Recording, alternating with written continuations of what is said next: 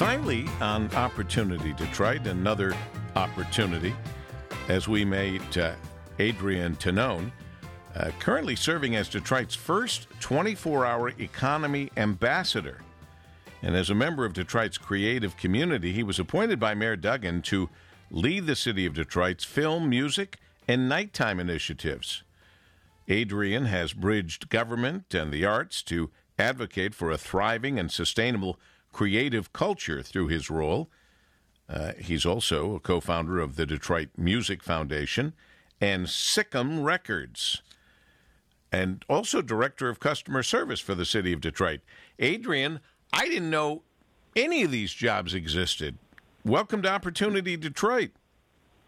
Thank you. It's an honor to be here. Absolutely. I honestly didn't know we had a director of customer service. I never have heard of a 24-hour economy ambassador, so you start where you want to and explain to me what this is all about. Sure.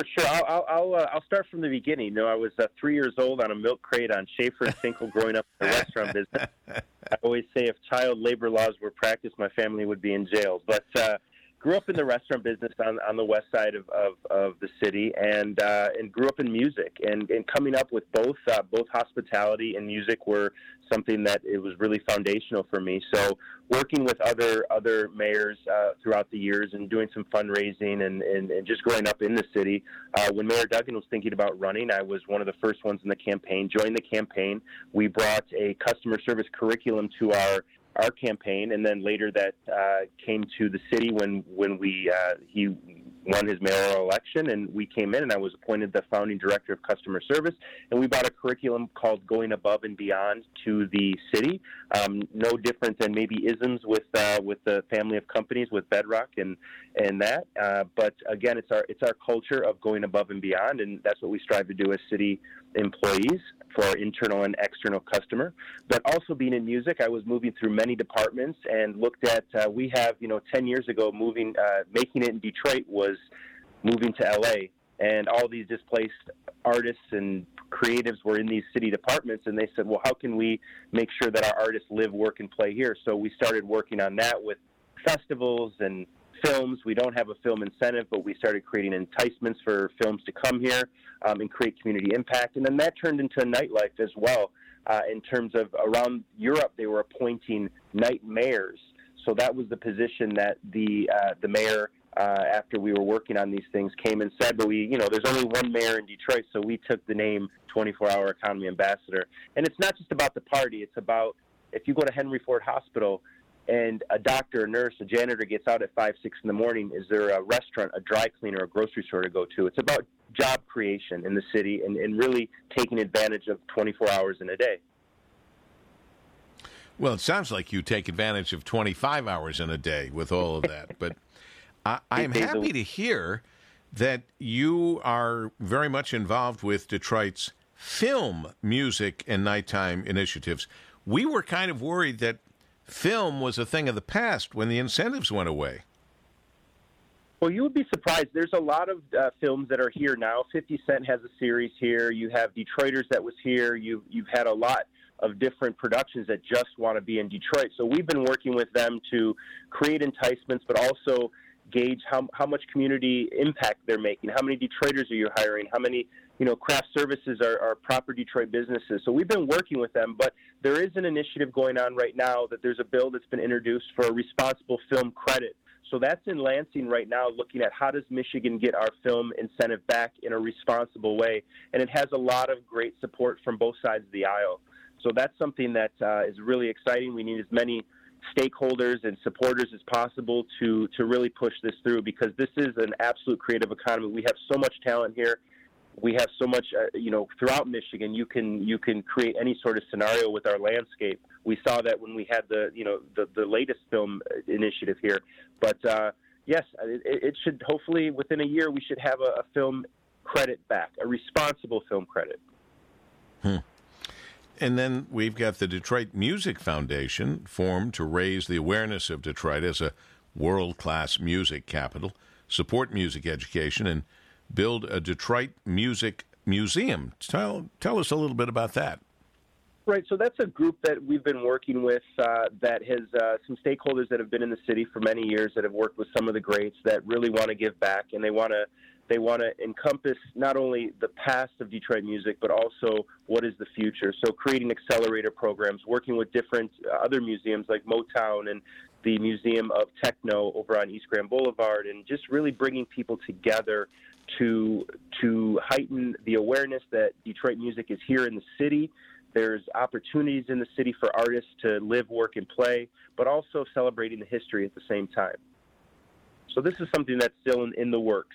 You know, a museum, you can ask the Rock and Roll Hall of Fame what it takes to run a museum. I'm not a big fan of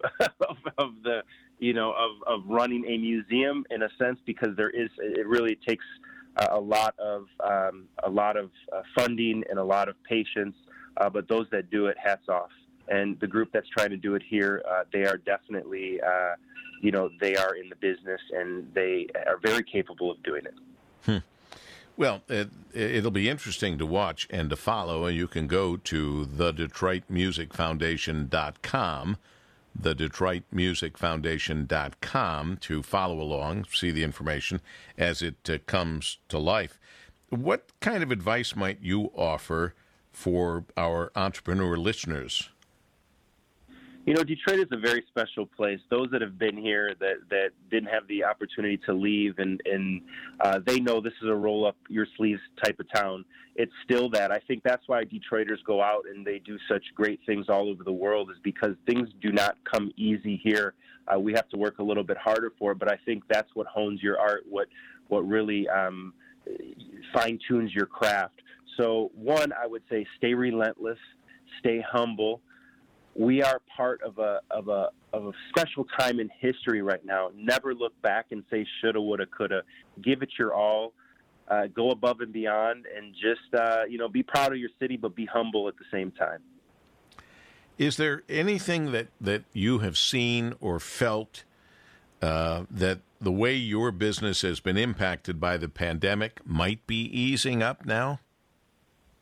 It is. What has happened with us with the pandemic? We, especially in the 24-hour economy, is that a lot of people left last year, 2020. They were able to go to the suburbs, or Detroiters were here, and Detroiters are the ones that really the 750,000 Detroiters that stayed, and their kids are the ones that supported the city and were out. With that, you had there's just a different way of, it was just a little bit more, how can I say, there was some irresponsibility, but what we've done is we've brought people together, Detroiters, we've brought venues together, we've brought DPD together, we've created this unity across the board with the foundation of our city, which is Detroit, the people that live in the city, to work together. And I've never seen such a unity growing up here. I've never seen every neighborhood come together, every constituent. We work with groups like Ceasefire, Detroit 300, even some of the, just working with DPD. It's been really incredible to watch people come together. Not everybody, but I'd say 99% of people have come together. So that's something that I'm very inspired by. Is that who are you after the crisis, even though we're still in the crisis? And I feel that Detroit has come together, and I feel that those that are now moving back to the city or moving from other cities can build off the foundation here. And I think we've set a solid foundation, and really great like-minded people are following. So I think that's what we've learned from the pandemic, and I think we've been a beacon. I think we're a beacon with the protests. I think we're a beacon with police reform. I think we're a beacon with hopefully equity, inclusiveness, equity, and responsibleness, and just being a great city that can set an example for the rest of the country, the rest of the world. Well, from your lips to God's ears, got a lot going on here. Adrian Tannone, Director of Customer Service, City of Detroit, 24-hour Economy Ambassador.